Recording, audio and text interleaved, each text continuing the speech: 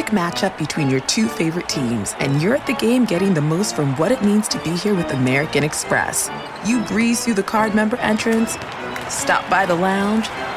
Now it's almost tip-off, and everyone's already on their feet. This is gonna be good.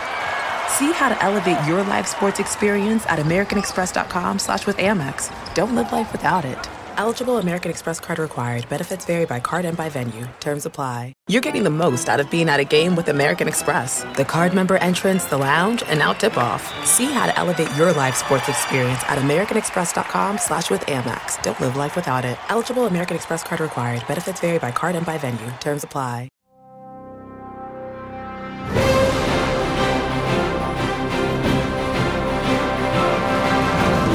Welcome to the latest edition of March Madness 365. I'm your host, Andy Katz, and we've got a really good show for you this week.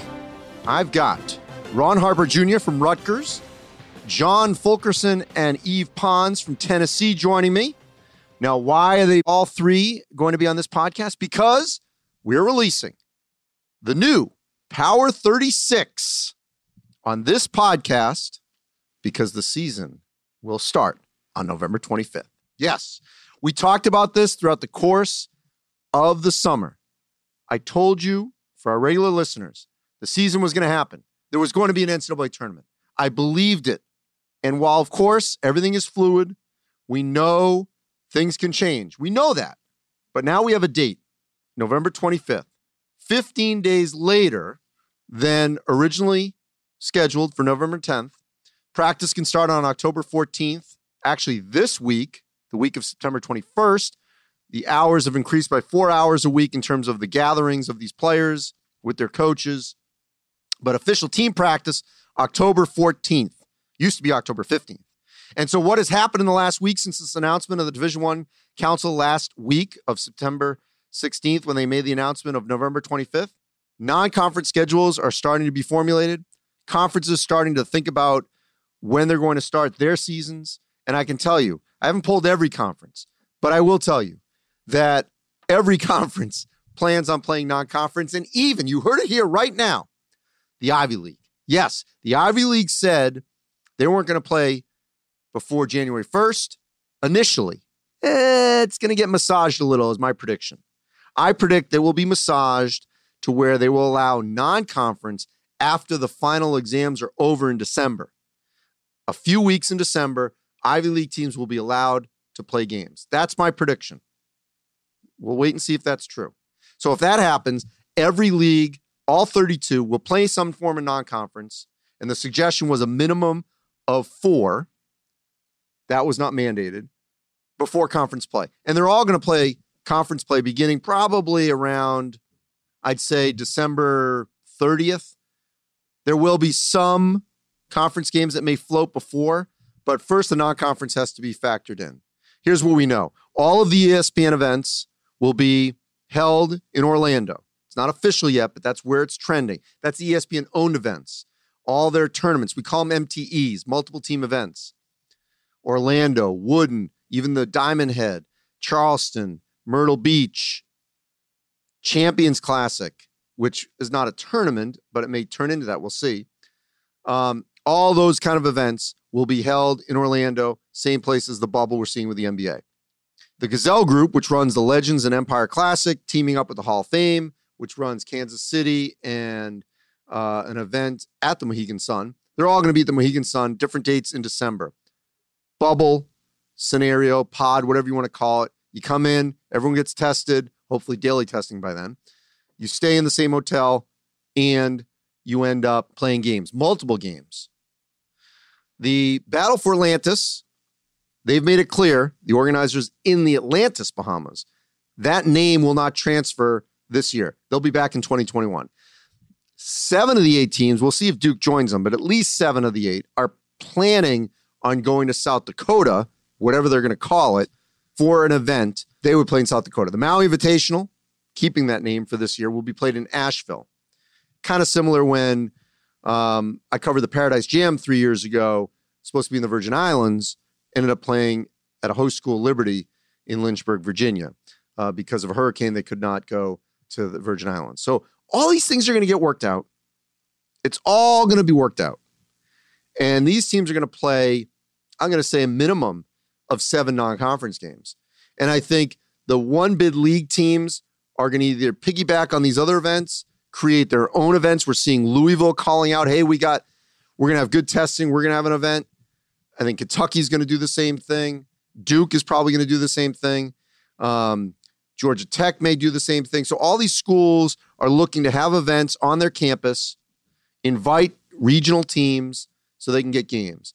And these other, I don't like the labels, but one-bid leagues, we'll call them for now. They're going to create events with each other to where they can get games in a centralized location. Still premature on how conference play will factor in, but non-conference, I figure that's how it's going to be. So things are happening, and we're going to have a season. I told you that. I believed it, and it's all going to happen.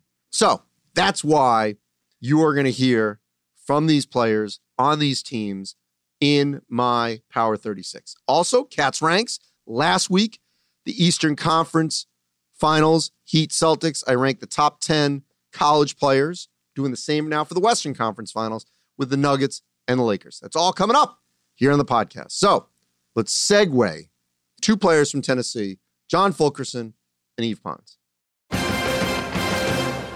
And now joining me here, March Madness 365 from Tennessee, Yves Pons and John Fulkerson of a team that in my new Power 36, I have at number 10.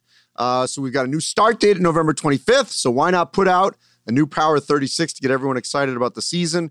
So Yves and John, I'll start with you. You got to make me look good here. Why is this a potential top 10 team, Yves?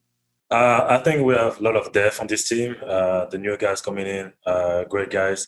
I think this year we're going to have a team that can play both ends of the floor, at a high level. And especially in defense, I think we have one of the greatest defensive team in the country. So we're going to work on that. John, go ahead. Yeah, I mean, I agree with everything that Yves was saying. I think that our depth is really going to help us. I think that we got a lot of good guys returning, and we have a lot of really good pieces coming in. And so I think just, continuing to practice and play together, I think we can really show what we can bring to the table. All right, so let's pick up on that last point about the newcomers. I mean, outstanding recruiting class led by Jaden Springer and Keon Johnson. So help me out, and you both can ping pong here back and forth. I haven't seen them, obviously, since they've arrived. You have. What have you seen? Those guys can hoop. I mean, they're young guys, but they pick it up quick. They're really smart on both ends of the floor. They're really aggressive. And defensively, they're just phenomenal. I mean, they have quick hands. They're willing to work hard in defense. That's what I saw from them. I think they're both, like Yves said, they're both very athletic.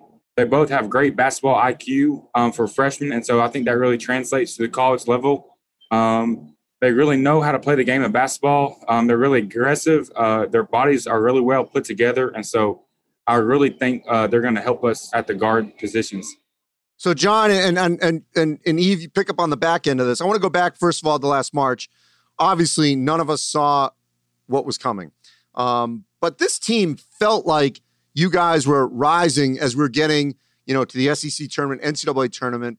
A game of what if here. What do you think could have occurred had we had the postseason that we all had hoped? John? I think that we were playing our best basketball at the end of the season, and that's something you want to do. And so I think heading into the SEC tournament, we had a lot of momentum behind us. Like I said, we're playing our best basketball, and we're really playing together as a team. And so I really just think that for us, we just need to go out there and play the games and see where our momentum would take us, because playing that well at the end of the season and for it having to take that long, I think that's just seeing us finally coming together and playing as a team. You? Yeah, just like you say, I mean, we had a lot of up and downs during the season, but at the end we found a good rhythm. And I think on the SEC tournament we could have done pretty good. And March Madness, we're going to go far in the March Madness too. That's the type of rhythm you want to have like at the end of the season. And that's how we have it. And sadly got it short, but I think we have done great. So, Yves and John, if I can get both your reaction on this as well, we all knew that a date was coming, but just hearing a start of the season after everything everyone has been through and still going through since last March. What was your raw reaction when you heard, okay, this season is starting on November 25th? All I had in my mind is like the national championship. I heard we're coming back on the 25th. I was like, yeah, let's get it. That's our year right now. So we put a lot of work this summer. We're still working really hard every day.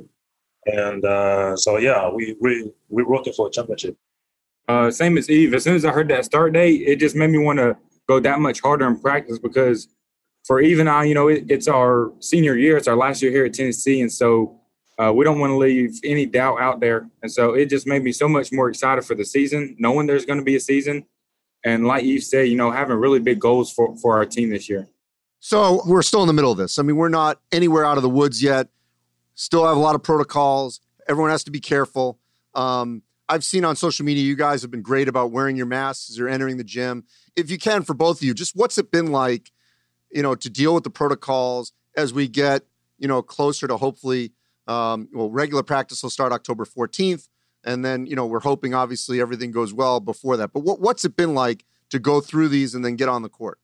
I mean, it's been something that I would have never expected in our wildest dreams. We never would have thought that we would have had to, wear masks working out in the weight room with each other, that we would have, not been able to work out with our teammates, not been able to work out with a coach. And so it's been really a different time compared to regular, a summer. We would full team practice for 8 weeks. And those 8 weeks are very important and very crucial to our team and to our season. And so it's just been kind of a setback having all the restrictions that we have.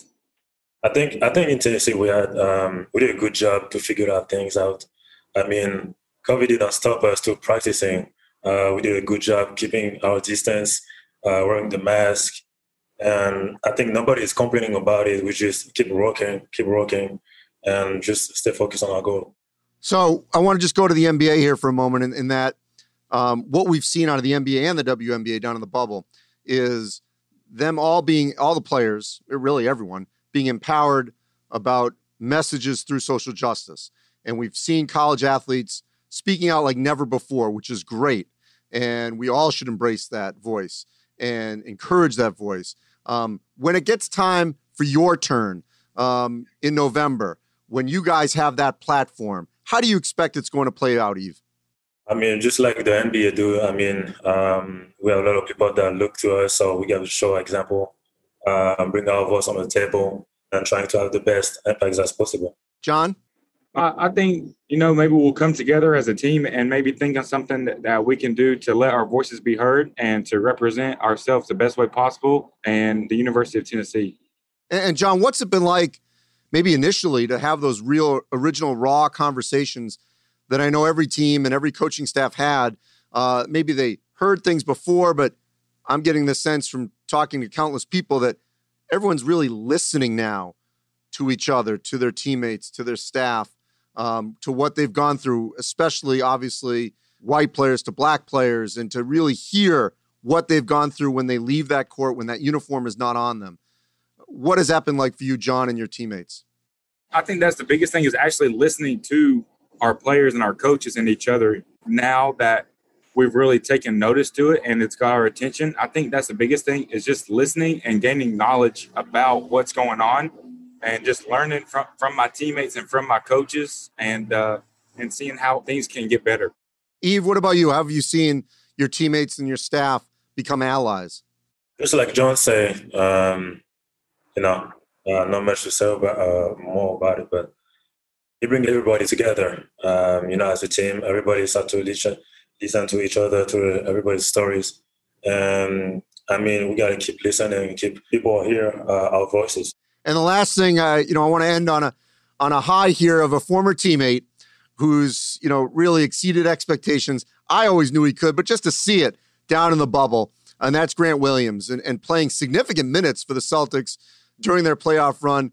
But even more importantly, near the end of games or at the end of games, what's it been, if you can both chime in on what you've seen from your friend and former teammate Grant Williams and down what he's done in the bubble for the Celtics? I'll start with you, Yves, and then John, you can finish up.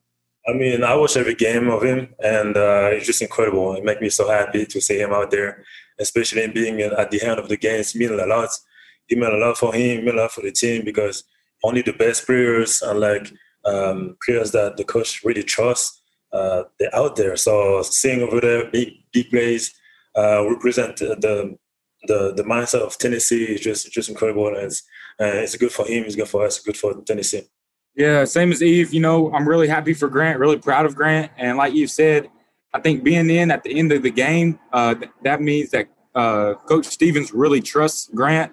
And I think that we all know Grant's basketball IQ is top notch, some of the best I've ever seen. And so with Grant being out there, I know Grant's going to make the right play, even on that stage. And I have no doubt that Grant should be in the game at the end of the games. I mean, like you said, he's representing us well. He's even wearing Tennessee-issued shoes. And so he's still supporting Tennessee, and he really makes our program look really well.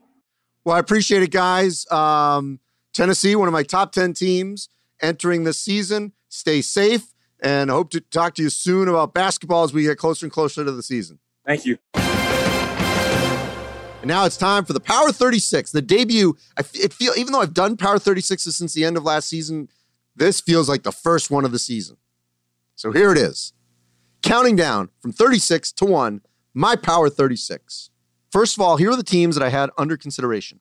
Arizona, Arkansas, Auburn, Bradley, Boise State, BYU, Cincinnati, Clemson, Colorado, Dayton, Georgia Tech, Louisville, Loyola Chicago, Memphis, NC State, Ohio State, Oklahoma, Oklahoma State, St. John, San Diego State, SMU, and Utah. That's a mouthful. All right, let's start at number 36, St. Louis. All right, the Billikens got a great 1-2 punch, Jordan Goodwin and Hassan French. They should give Travis Ford a team that will be in the thick of the A-10 title race all season. At number 35, I think some people think I should have LSU higher. Tigers have the talent to be higher and could challenge in the SEC with Trent Watford and Javonte Smart. They'll be the leaders of this squad. At number 34, Northern Iowa. Bradley won the Valley tournament, but Northern Iowa was the best team during the regular season. A.J. Green is back. He's the best player in the Valley. So Northern Iowa makes the list. At number 33, UConn. Huskies have one of the top 2 Big East recruiting classes. They bring back James Bouknight, and they're in the Big East. So Dan Hurley has a squad ready to make an impact. At number 32, Purdue. The Boilermakers lost a few key players to transfer portal, Matt Harms and Nogel Eastern, but Travion Williams is back. And new names that I think you got to know. Jaden Ivey, Brandon Newman, Ethan Morton. At number 31, Seton Hall. Okay, look, they lost Miles Powell, but they bring back Miles Cale, Sandro Mamukelashvili, and the addition of Harvard transfer Bryce Aiken. So the Pirates, they're going to have a squad that'll challenge for a top 4 finish in the Big East. At number 30, Providence. The Friars, I thought, were one of the hottest teams not named Villanova entering the Big East tournament. They're going to bring back A.J. Reeves, David Duke, Nate Watson, a new point guard in St. Joe's transfer Jared Bynum, and this team will be ready to roll early. Number 29, Florida. All right, the talent is there for the Gators, but the issue with this team consistently is always, can they deliver? And last year they were all over the place. But Keontae Johnson, Noah Locke, Scotty Lewis, Trey Mann are back. So they should be a top 30 team. At number 28, Alabama. All right, Nate Oates has a squad that he's building like he had at Buffalo. John Petty Jr., Herb Jones are back. I like the Tide to be in the NCAA tournament. At number 27, Oregon. And look, the Ducks have never disappointed. They've gotten better throughout the course of a season. And adding Rutgers transfer Eugene Omarui will have a major impact for them. Will Richardson's back. Now, but replacing Peyton Pritchard is going to be a massive hole. So I still have to have them in the top 30. At number 26, North Carolina. They have to replace Cole Anthony, but a great recruiting class. Big man Garrison Brooks is back. So I like the Tar Heels to certainly be in the thick of everything for a bid after an anomaly last season that had them finishing at the bottom of the ACC. At number 25, Richmond. Chris Mooney has Grant Golden, Nick Sherrod, and Jacob Gilliard back. And the Spiders are going to be the team to beat in the A-10. Yes, Richmond. At number 24, Stanford. All right, Terrell Terry left for the NBA draft, but the Cardinal They still got a squad that can challenge for the Pac-12 title. Oscar da Silva, love him, exceptional leader. Dejon Davis, steady. And Zaire Williams, another huge coup for Jared Haas in recruiting. At number 23, West Virginia. The Mountaineers have one of the best front courts in the country in Oscar Tshiebwe and Derek Culver. But if the Mountaineers can be Press Virginia, then they can certainly move up. At number 22, Houston. The Cougars will be the team to beat in the American. Caleb Mills, Quentin Grimes, Dejan Jarreau. They got a squad that's going to be as tough as their coach, Kelvin Sampson. All right, number 21, Florida State. Here's what I do know. I know not to doubt Leonard Hamilton. The squad may not have household names yet, but they will. And they're going to be the top 25 team because they always are lately. Malik Osborne and MJ Walker are the top returnees, but trust me, they're going to be in there. They're going to be in the thick of it. Number 20, Texas. Shaka Smart, his best chance to challenge for top 3 finish in the Big 12 since he's been there. Matt Coleman, Andrew Jones are back, and he added Greg Brown. Greg Brown could have gone to the G League, did not. So, good to see some patience in Austin with Shaka Smart. At number 19, UCLA. The Bruins were one of the hottest teams at the end of last season. Chris Smith, Tiger Campbell are back, and they're defending the way Mick Cronin's teams always did at Cincinnati. At number 18, I'm really high on Indiana. Trace Jackson Davis, Joey Brunk. That's a great front court. Al Durham, Rob Finnessy, two of the most experienced backcourt players in the Big Ten. At number 17, Michigan. Isaiah Livers could have gone to the league. He's back. He's going to be healthy. Franz Wagner, same deal. Banner sophomore year is coming for him. Juwan Howard putting his fingerprints even more on this program. Number 17, Michigan. Number 16, Creighton. The Blue Jays have a potential Big East Player of the Year in Marcus Zagorowski. Mitch Ballack will be a big-time shooter for them. And they're going to rip and run and score out of Omaha. So Creighton, number 16. Number 15, Texas Tech. Here's why I love the Red Raiders. Okay, Marcus Santos da Silva, the transfer from VCU, I think is one of the hidden stars in the country. I think people forgot that he transferred from VCU to Texas Tech. Kyler Edwards, Avery Benson. I mean, he is just such a hard worker, glue guy, does everything for them. And then if Mac McClung is eligible as a Georgetown transfer, the Red Raiders are going to be right there. At number 14, Arizona State. The Sun Devils, my pick to win the Pac-12. They got Remy Martin, Alonzo Verge in the backcourt. They add a big-time recruit in Josh Christopher. So Bobby Hurley should have a team that's going to be right there. Sometimes they've struggled early and got better late. Then they've had good wins early and then struggled in the league. I think they're going to be good from the get-go. Number 13, Rutgers. I'm big on the Scarlet Knights. Geo Baker, Ron Harper Jr., the whole core of this team is back. Cliff Omarui, a big-time recruit inside. They show they could win on the road at the end of last season when they knocked off Purdue. They should have been in the tournament if there was a tournament, first time since 91. So they're going to have the chip on their shoulder to go forward. At number 12, Michigan State. Spartans have one of the top wing groups in the country, led by Rocket Watts. They have so many options on the wing. Joshua Langford could be back. That could be huge for them. He was one of their best scorers before he got hurt. And of course, they have the Marquette transfer sitting out who's ready to play, Joey Hauser. The big question, of course, is the point. We'll see where Tom Izzo settles. And they won't be as big or strong, I should say, inside without Xavier Tillman. They'll be quicker, and they'll be extremely experienced. At number 11, Duke. The Blue Devils have a 6-player top 5 recruiting class. Return of Wendell Moore, Michael Hurt, Joey Baker, Jordan Goldwire actually gives them some experience. So he'll be fine. This squad will be right there to make another push.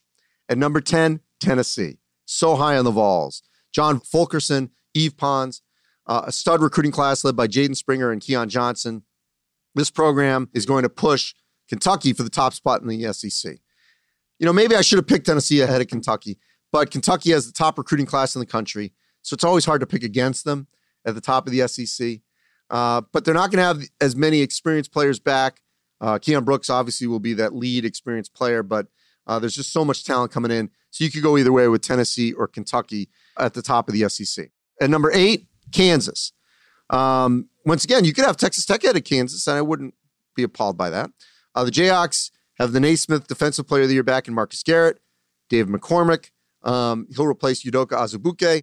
And look, I expect the Jayhawks to be really thirsty to challenge the team I've got ahead of them. in this top 10 in the Big 12. At number 7, Virginia. Cavaliers enter as the ACC favorite. They got the addition of Sam Hauser. They return to Jay Huff. Kihei Clark is back as one of the most competent point guards in the country. Number 6, Wisconsin. Badgers earned a 3-way share of the Big Ten regular season title after a brutal non-conference. They lose only one contributing player. They may not have a big-time star, but they've got a team. And number 5, Iowa. Luka Garza will be the preseason Big Ten and National Player of the Year. Jordan Bohanna is back from his hip injury. Joe Wieskamp returns. This is Fran McCaffrey's best team at Iowa. And number 4, Illinois. Illinois has got 2 of the top returning players in the country, Ayo Dosunmu and Kofi Cockburn. They were the biggest winners of the early entry draft process. I love Georgie Bashanesvili, Trent Frazier. This squad is ready to roll at the beginning under Brad Underwood. At number 3, Villanova. Colin Gillespie, potential Big East Player of the Year. They only lose one starter. Nucleus is all there. Seniors. This program's rolling. Baylor at number 2. Jared Butler, preseason Big 12 Player of the Year for me. They were number 1 in the country for quite some time last season. They're going to board. They're going to defend. Scott Drew's got the squad. They're going to be the team to beat in the Big 12. And number 1, I'm not changing, Gonzaga. Corey Kispert, probably the preseason WCC Player of the Year. Joel Ayayi is back, and they added one of the best freshmen in the country in Jalen Suggs, Drew Timme, Antoine Watson. I love this team. They're going to be big. Yeah, Phil Petrusev left, but that's okay. They can replace him. There are plenty of pieces for the Zags to make a great run to what could have been a Final Four last year. I think will be a Final Four this year. And yet again, they're a contender for the national championship. So that is my Power 36 to tip off what we think will be a great season. Be different, may not be fair, but we're going to have a season. There you go. First real Power 36 of 2021. And now joining me here on March Madness 365, Ron Harper Jr. from Rutgers. And Ron, a couple things to unpack with you. First off, just released my Power 36 as a part of this podcast. And those listening heard it earlier in this podcast. I've got Rutgers at number 13 in the country. And in the Big Ten, that puts you in that 5th spot. I've done Big Ten power rankings where I've had you guys consistently either in the 4 or 5 spot. So as you know, I'm very high on this squad. We know the start date, so that's all positive. So we can go forward now. What do you think about legitimately putting Rutgers down in the preseason as a top 15 team?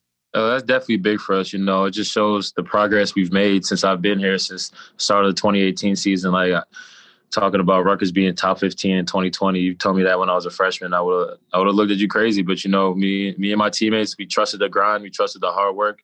We trusted the coaches. But most importantly, we trusted each other. And it brought us to great places. And we brought in a lot of good pieces, a lot of new pieces. And we worked for that preseason ranking. And we know it's just a preseason ranking. And we have the whole season to look forward to. But we're going to use that as a chip on our shoulder. So last March, you guys would have been in the NCAA tournament. It would have been the first time since 1991. The core of this team is all back. You add an impressive big man in Cliff Omarui, who certainly will have a major impact on the squad.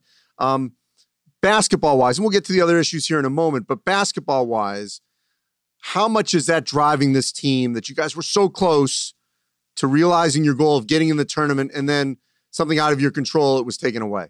It definitely hurt last year. You know, a lot of us did some self-evaluating after the season was over because it happened in such a fast period of time.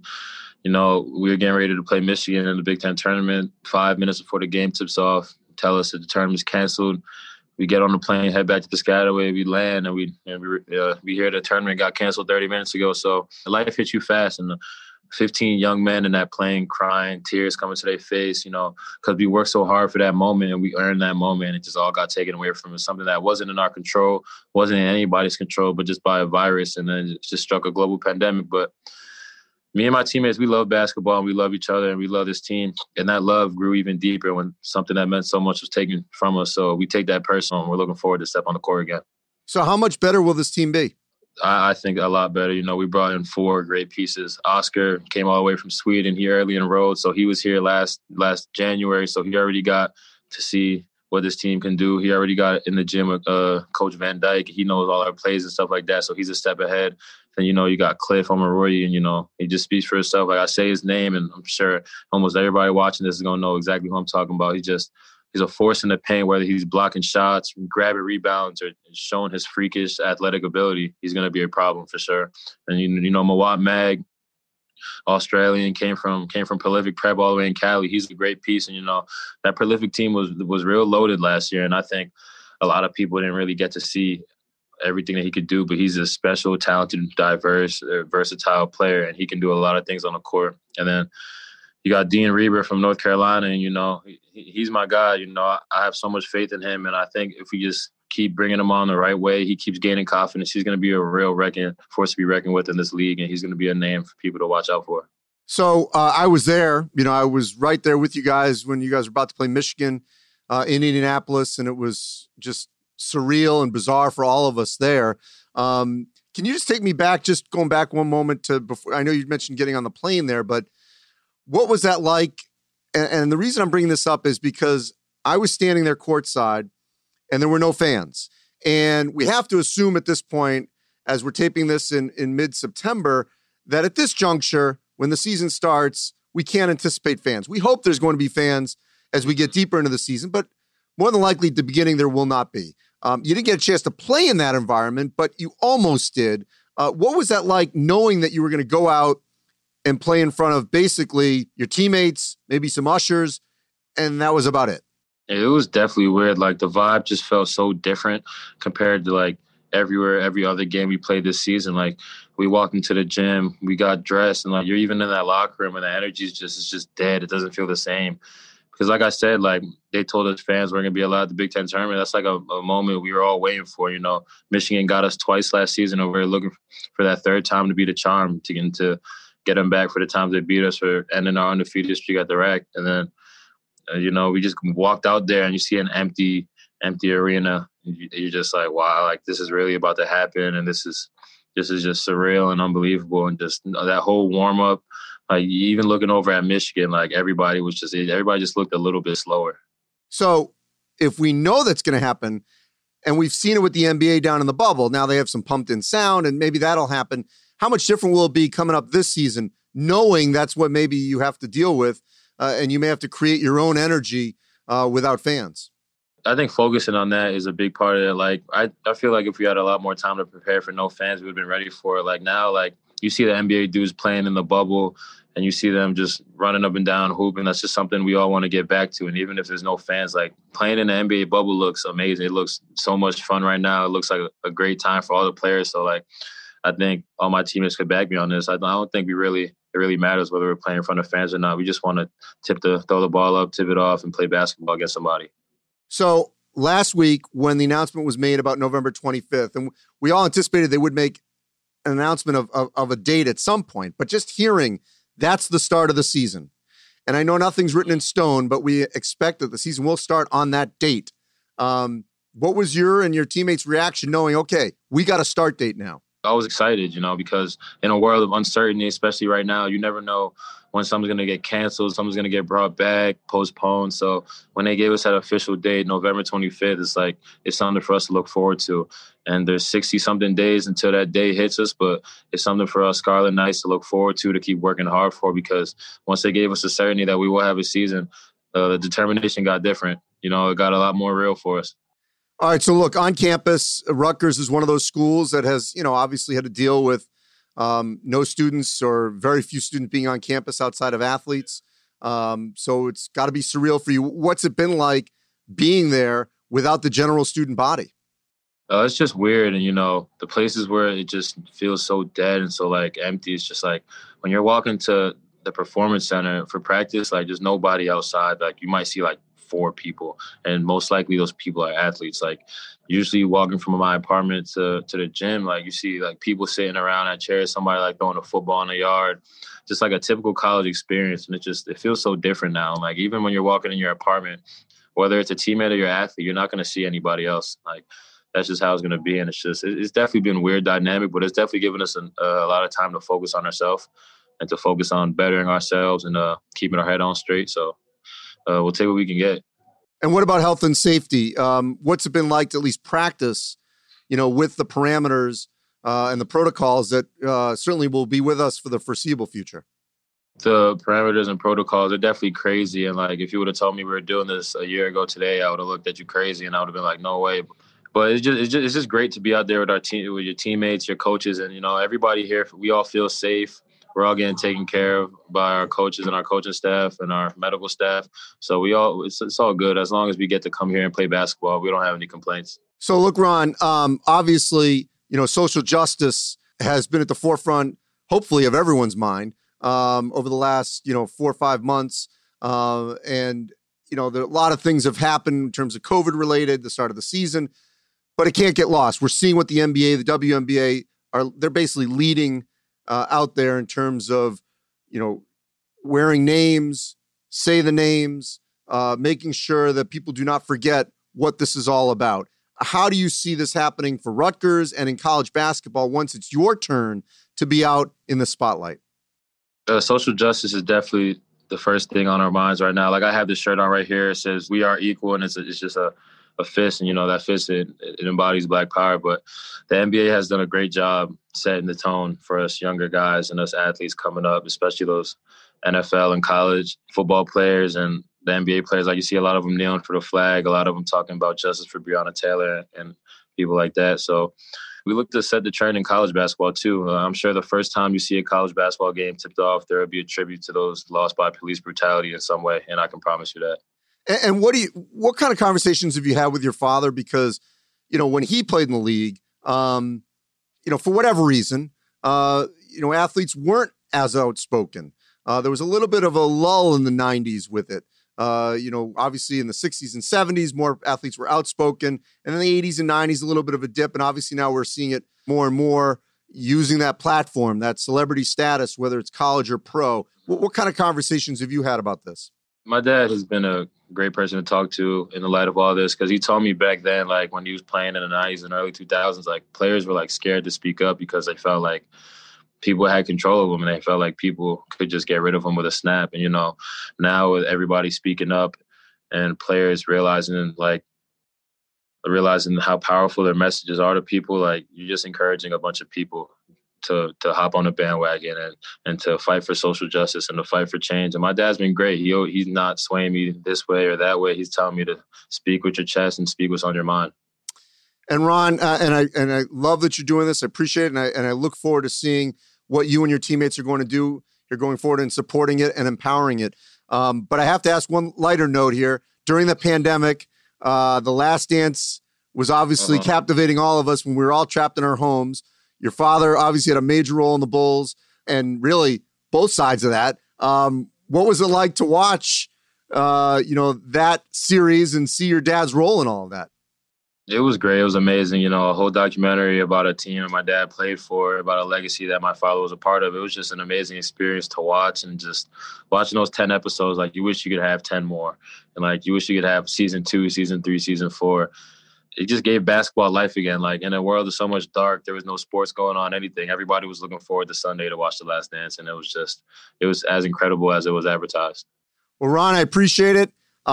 Stay safe and hope to talk to you soon. Rutgers, top 15 for me, number 13 in my newest Power 36. Andy Katz, that guy will rank his wife's dinners.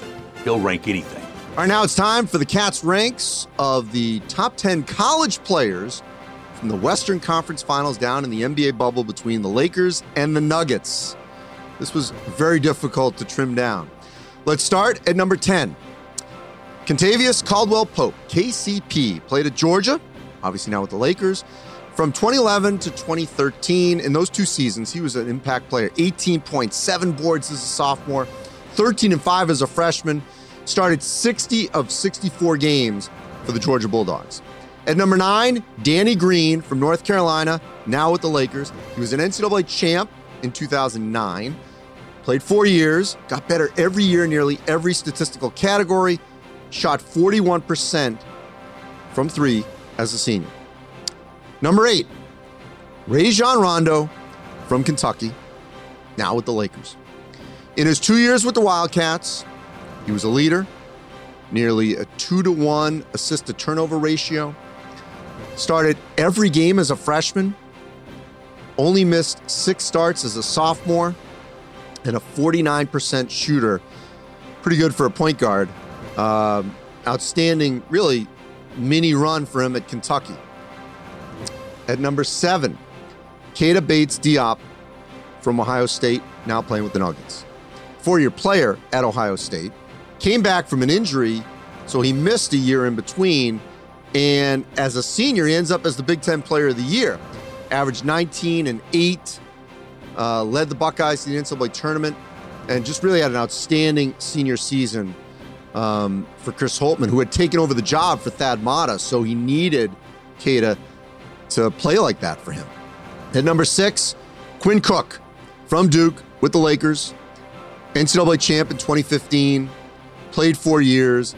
Majority of that time, he was a starter in his final 3 seasons. 45% from the field. Averaged 15 points a game in that senior season. He was a leader. He was a champ. At number 5, Mason Plumlee from Duke, playing with the Nuggets. He was a champ as a freshman in 2010. His points grew from 11 to 17. 9 boards as a senior. 60% shooter as a senior. So Mason Plumlee, really a solid college career while playing for Duke. At number 4, Paul Millsap from Louisiana Tech, now playing with the Nuggets. 3 years at Louisiana Tech. Goes from 15 to 20 to 19 points, so, stayed in the right direction for the most part. Dozen boards first 2 years, then 13 boards a game. How about this stat? Started 91 of 92 games at Louisiana Tech. At number 3, Monte Morris, playing for the Nuggets, played at Iowa State. 4 years at Iowa State. Started every game from his sophomore to his senior year. Ended up at 16 points a game, 6 assists to 1 turnover. Great stats. Over the last couple of years, he was outstanding. At number 2, one of my favorite players to cover in college basketball, Jared Dudley from BC. Now playing off the bench for the Lakers. ACC Player of the Year as a senior. Sweet 16. How about this stat? 130 games he played at BC. He started 130. Senior year, 19 points, 8 boards, 55% from the field, 44 on threes, 74% as a free throw shooter. He got better every year. He made himself into an ACC Player of the Year and an NBA player between that junior and senior year. Outstanding by Jared Dudley. One of the highest basketball IQs I think that we've seen in quite some time. So he makes number 2 for me. And at number 1, we're seeing him become this megastar, 3-pointer to win game 2 for the Lakers. A champ, Anthony Davis from Kentucky. Champ in 2012. Started all 40 games that one season. 14 points a game, 4 blocks a game, 10 boards a game. He was dominant without having to be a dominant stat stuffer because he bought into the team concept for John Calipari. Remember, this was a player who early in his high school career was a guard. He grew a significant amount between freshman year and senior year and became this big man, but he has guard skills. That's what we're seeing in the NBA, his ability to put the ball on the floor, make threes. Cal didn't need him to do that as much on that team, but he was a rim protector, shot blocker, and on my list of the top 10 Western Conference Finals college players, Anthony Davis is number 1. And that'll wrap up this edition of March Madness 365. We got a season to plan for. We got rankings. We got a lot to talk about over the next month and a half, 2 months, essentially 2 months. But it's gonna fly here. 60 days. It's gonna be flying at us, and we're gonna be getting ready for this season. As always, a big thank you to our outstanding team who continue to work at home and remote. Chad Aycock, Abby Stoltz, Michael Kaplan, Sean Bartley, and our entire NCAA.com team. You can check out all our content on our social media platforms related to March Madness and NCAA.com. As always, appreciate all of you. Love the engagement. Stay safe. We'll talk again next week.